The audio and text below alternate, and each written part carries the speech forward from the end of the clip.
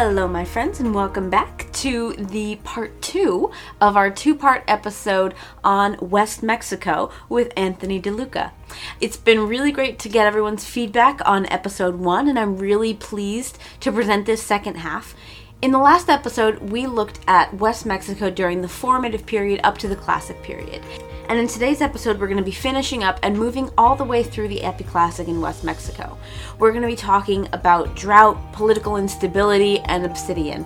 And as always, Anthony has a lot of information to share with, and I'm so grateful for everything that he's been able to share over these last couple of episodes. So let's dive on in. So far, we've talked about the different West Mexican cultures during mostly the pre-classic or formative period. And that's where the bulk of the action happens, right? What happens towards the tail end of the time period associated with these cultures? So the shaft tomb cultures, they all pretty much come to a close at the end of the West Mexican Classic period, which is about 500 AD.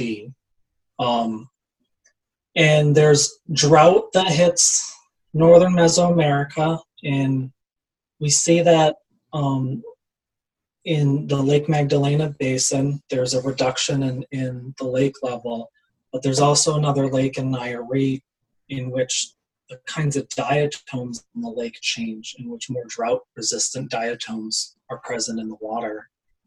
So we know there's a drought. There's also possibly political instability because by 500 AD, people are not building guachimontones anymore. They're not really building shaft tombs, or at least we don't have buildings and shaft tombs that are dated that late. So perhaps the Teyuchitlan culture and the Comala culture, Ixtlan del Rio, for whatever reason, they just don't have the power they used to have. And so what we start seeing in the Epiclassic is a total change in the archaeological record. And it's drastic and dramatic. There's, other than no shaft tombs and no guachimontones, people are just, they're not living on classic period sites. They are building whole new sites in areas that had no occupation. They want to distance themselves from what came before, and they're building these sunken patio platforms that are similar to the ones found in the classic period Bajío culture in Guanajuato. The best example people could probably find is the Palacio de Acomo in Okinawa in Jalisco. It sounds like the Japanese island, but it's spelled differently. It's Okinawa is spelled Oconahua. And it's this little town west of Etzatlan in Jalisco, and it has this big palace that wasn't destroyed because Okinawa was a tributary settlement to Etzatlan, and the Spanish set up shop in Etzatlan, so destroyed their platform to make a church. And that the Palacio de Acomo is being excavated, and it's like 100 meters on the side. It's very big, and it dates to like 600. So only a century later, this political change happens, and already they're back to building monumental architecture. And they stopped doing hollow and solid ceramic figurines. Instead, we get mazapan gingerbread figurines, which have a rather wide distribution all the way from central Mexico to coastal West Mexico. We get pseudo-cloisonné vessels, which are fired vessels that they then add a clay cap to the outside, and they carve a design out of it, and then fill those spaces with unfired pigment. And it remains unfired, but they make codex-style imagery using these techniques. And we have pseudo-cloisonné earlier, but they don't depict people. they're doing more abstract designs on things like conch shells. There's one example from Huitzilapa. So they're using this technique, but in a different way. We get box-style tombs. They introduce prismatic blades, which I'd like to tell other Mesoamericans, because it blows their mind that people in West Mexico weren't using prismatic blades, at least in Jalisco, until after 500. Right. And it makes a great diagnostic for doing survey. When you find a prismatic blade, you know at least it dates to the Epi or post-classic periods. Wow, yeah. And all this change, Chris Beekman and Alexander Christensen think it's a result of migrants from the Bajío in Guanajuato fleeing drought and going to areas that they knew about elsewhere in Mesoamerica. So one group went southwest to the lakes region of West Mexico, and another group went southeast and set up shop like in Hidalgo, and may have helped found the Toltec culture in Hidalgo. And their argument, they have archaeological and linguistic evidence that they have compiled to make their model and their argument. But something's happening, and whether it's a complete takeover is uncertain, which I think is unlikely. I think more that these people came into the region and they intermingled, and the migrants were able to dominate politically and culturally, right? Possibly because of instability as a result of the drought. Right. Yeah. And go ahead. I was going to say, it sounds really processualist a little, but it's also the evidence, it's based off the evidence we have and the sites that we've excavated. Just saying the result is, it's just drought and there's no social factors, because we just don't know yet. Right. And that's something we're always trying to assess and test every time we put a shovel in the ground. Exactly. Yeah. And I think it's interesting too that during these later years you start to see iconography coming in from the more central Mexico side of things, right? You start to see you see Tlaloc and the Quetzalcoatl starting to come into West Mexico, where previously we hadn't really seen them. Yeah. The only deities anyone was comfortable in identifying in West Mexico was the old fire god, because it's an old man carrying a jar on his back. Mm-hmm. And that's pretty recognizable. But other than that, we weren't really able to identify any deities. And then in the Epi Classic, you get Tlaloc incense burners. And at sites like El Chinal and Colima, they're carving Tlaloc faces in stone blocks for their stairs. You get feathered serpent imagery appearing. And so there's this introduction of those deities, and those iconographic elements, they are present in Guanajuato. Just during the Classic, just for whatever reason, Jalisco, Nayarit, and Colima decided not to adopt those deities, or those deities weren't forced upon them because they had their own beliefs. Right. So it's nearby, but there's nothing separating like Guanajuato from us. So there's no reason that transmission couldn't have happened. It just didn't, for social and cultural reasons. Mm-hmm. But then with the Epi Classic, you do get this cult of the flower prints, Xochipilli, mm-hmm. that John Pohl and Michael Mathiewicz have argued for the Aztatlan coastal Nayarit culture. In the Aztatlan culture, you set up all these sites along the coast and inward, and they're trading with the U.S. Southwest, and they're trading inland towards Oaxaca and Puebla, because John Pohl, he's examined a number of these codex vessels from the Aztlan culture, and they're repeating mythological scenes that he finds in later post-classic codices. Right. And their argument is that perhaps during this period, the Mixtec are trying to set up alliances with other trade partners, and they're marrying people from West Mexico to secure trade, because Aztlan culture ends up becoming a huge cotton producer during the Epiclassic along the coast. There's so many spindle whorls that farmers find tilling their fields that they collect them like Pokemon cards and trade with each other. Oh, wow. It's just an insane, yeah. Wow, yeah, but that would make sense, right? For that, yeah.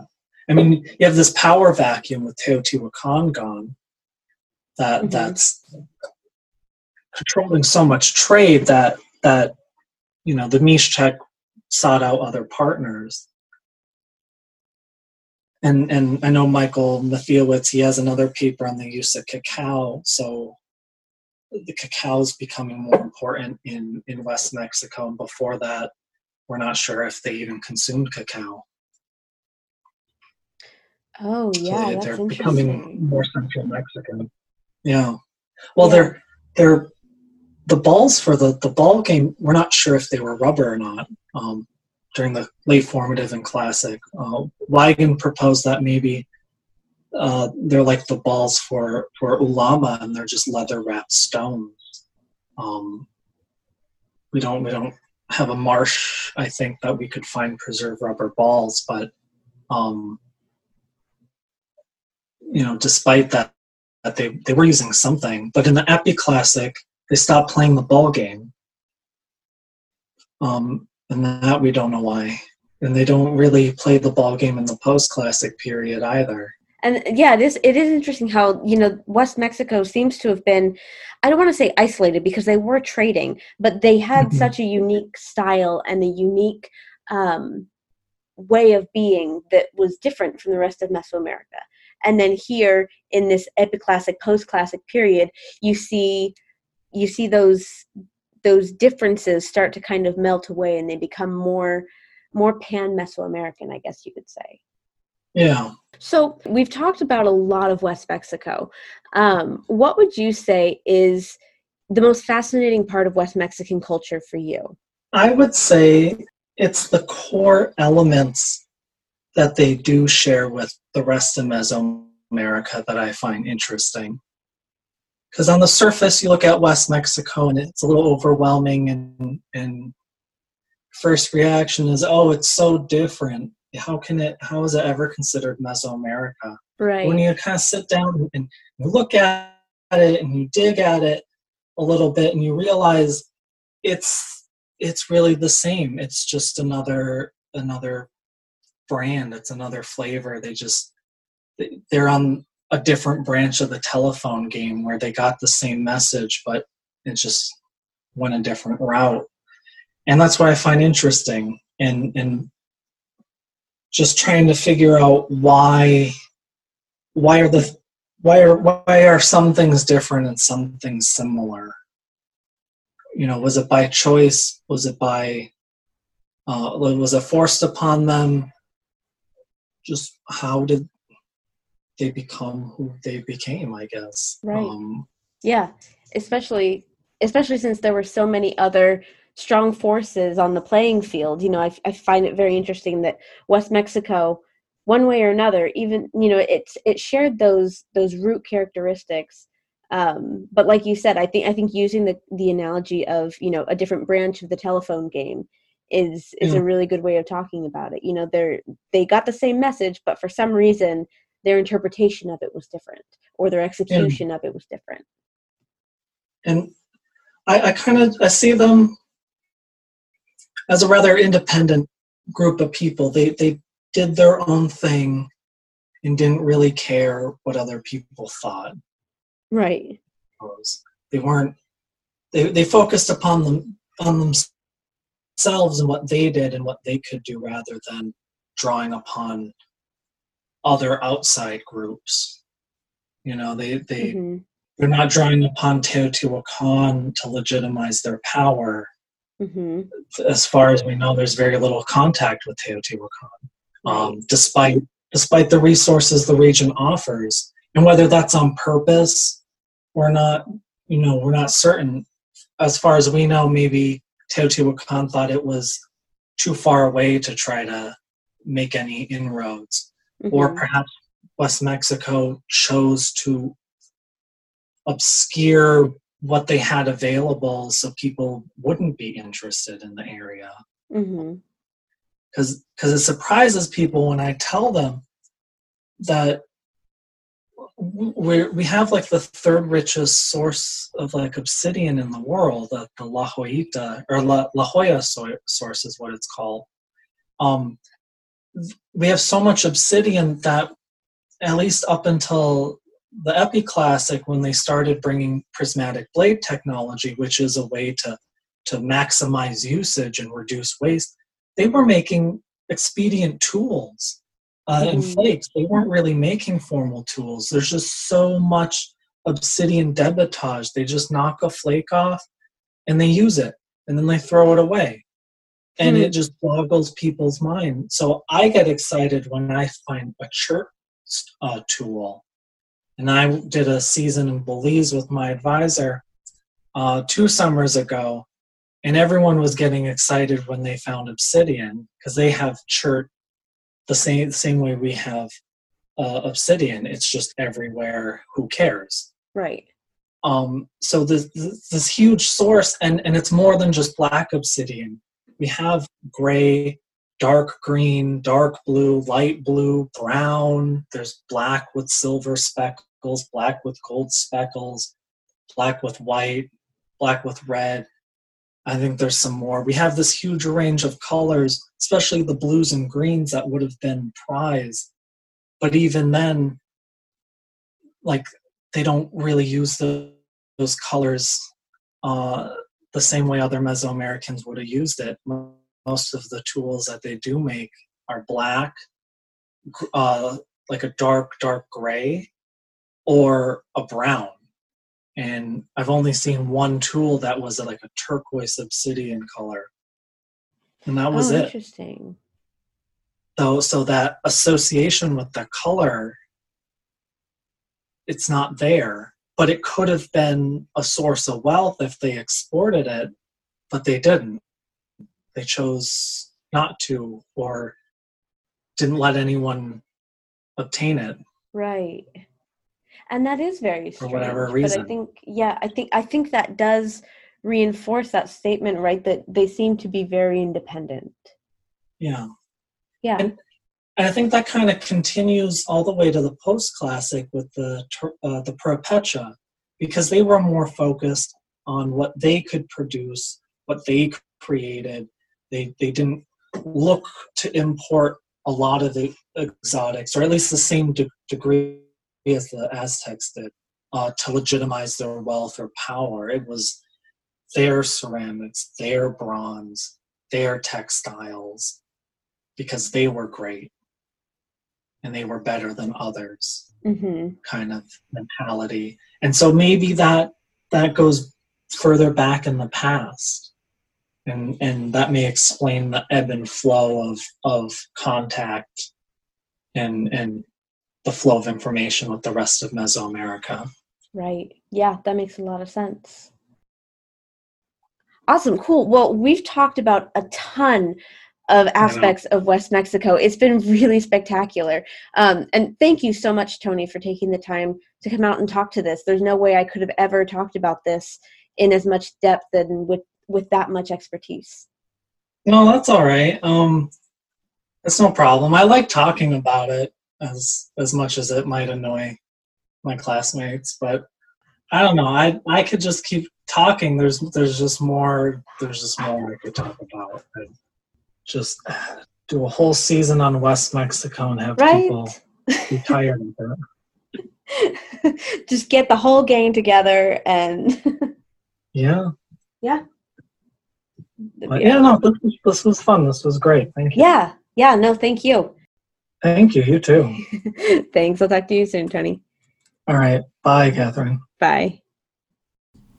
Well, my friends, that may be it for this segment on West Mexico, but I promise it will not be the last time that we talk about West Mexico here on the podcast. There's definitely a lot more that we can talk about and a lot more scholars that we can bring onto the show. In the meantime, keep an eye out for future episodes. Next week, we're going to be going back to the Maya area, which is my particular area of expertise, and I'm looking forward to sharing with you all some more information about painting, writing, and art in the Maya area and in Mesoamerica in general.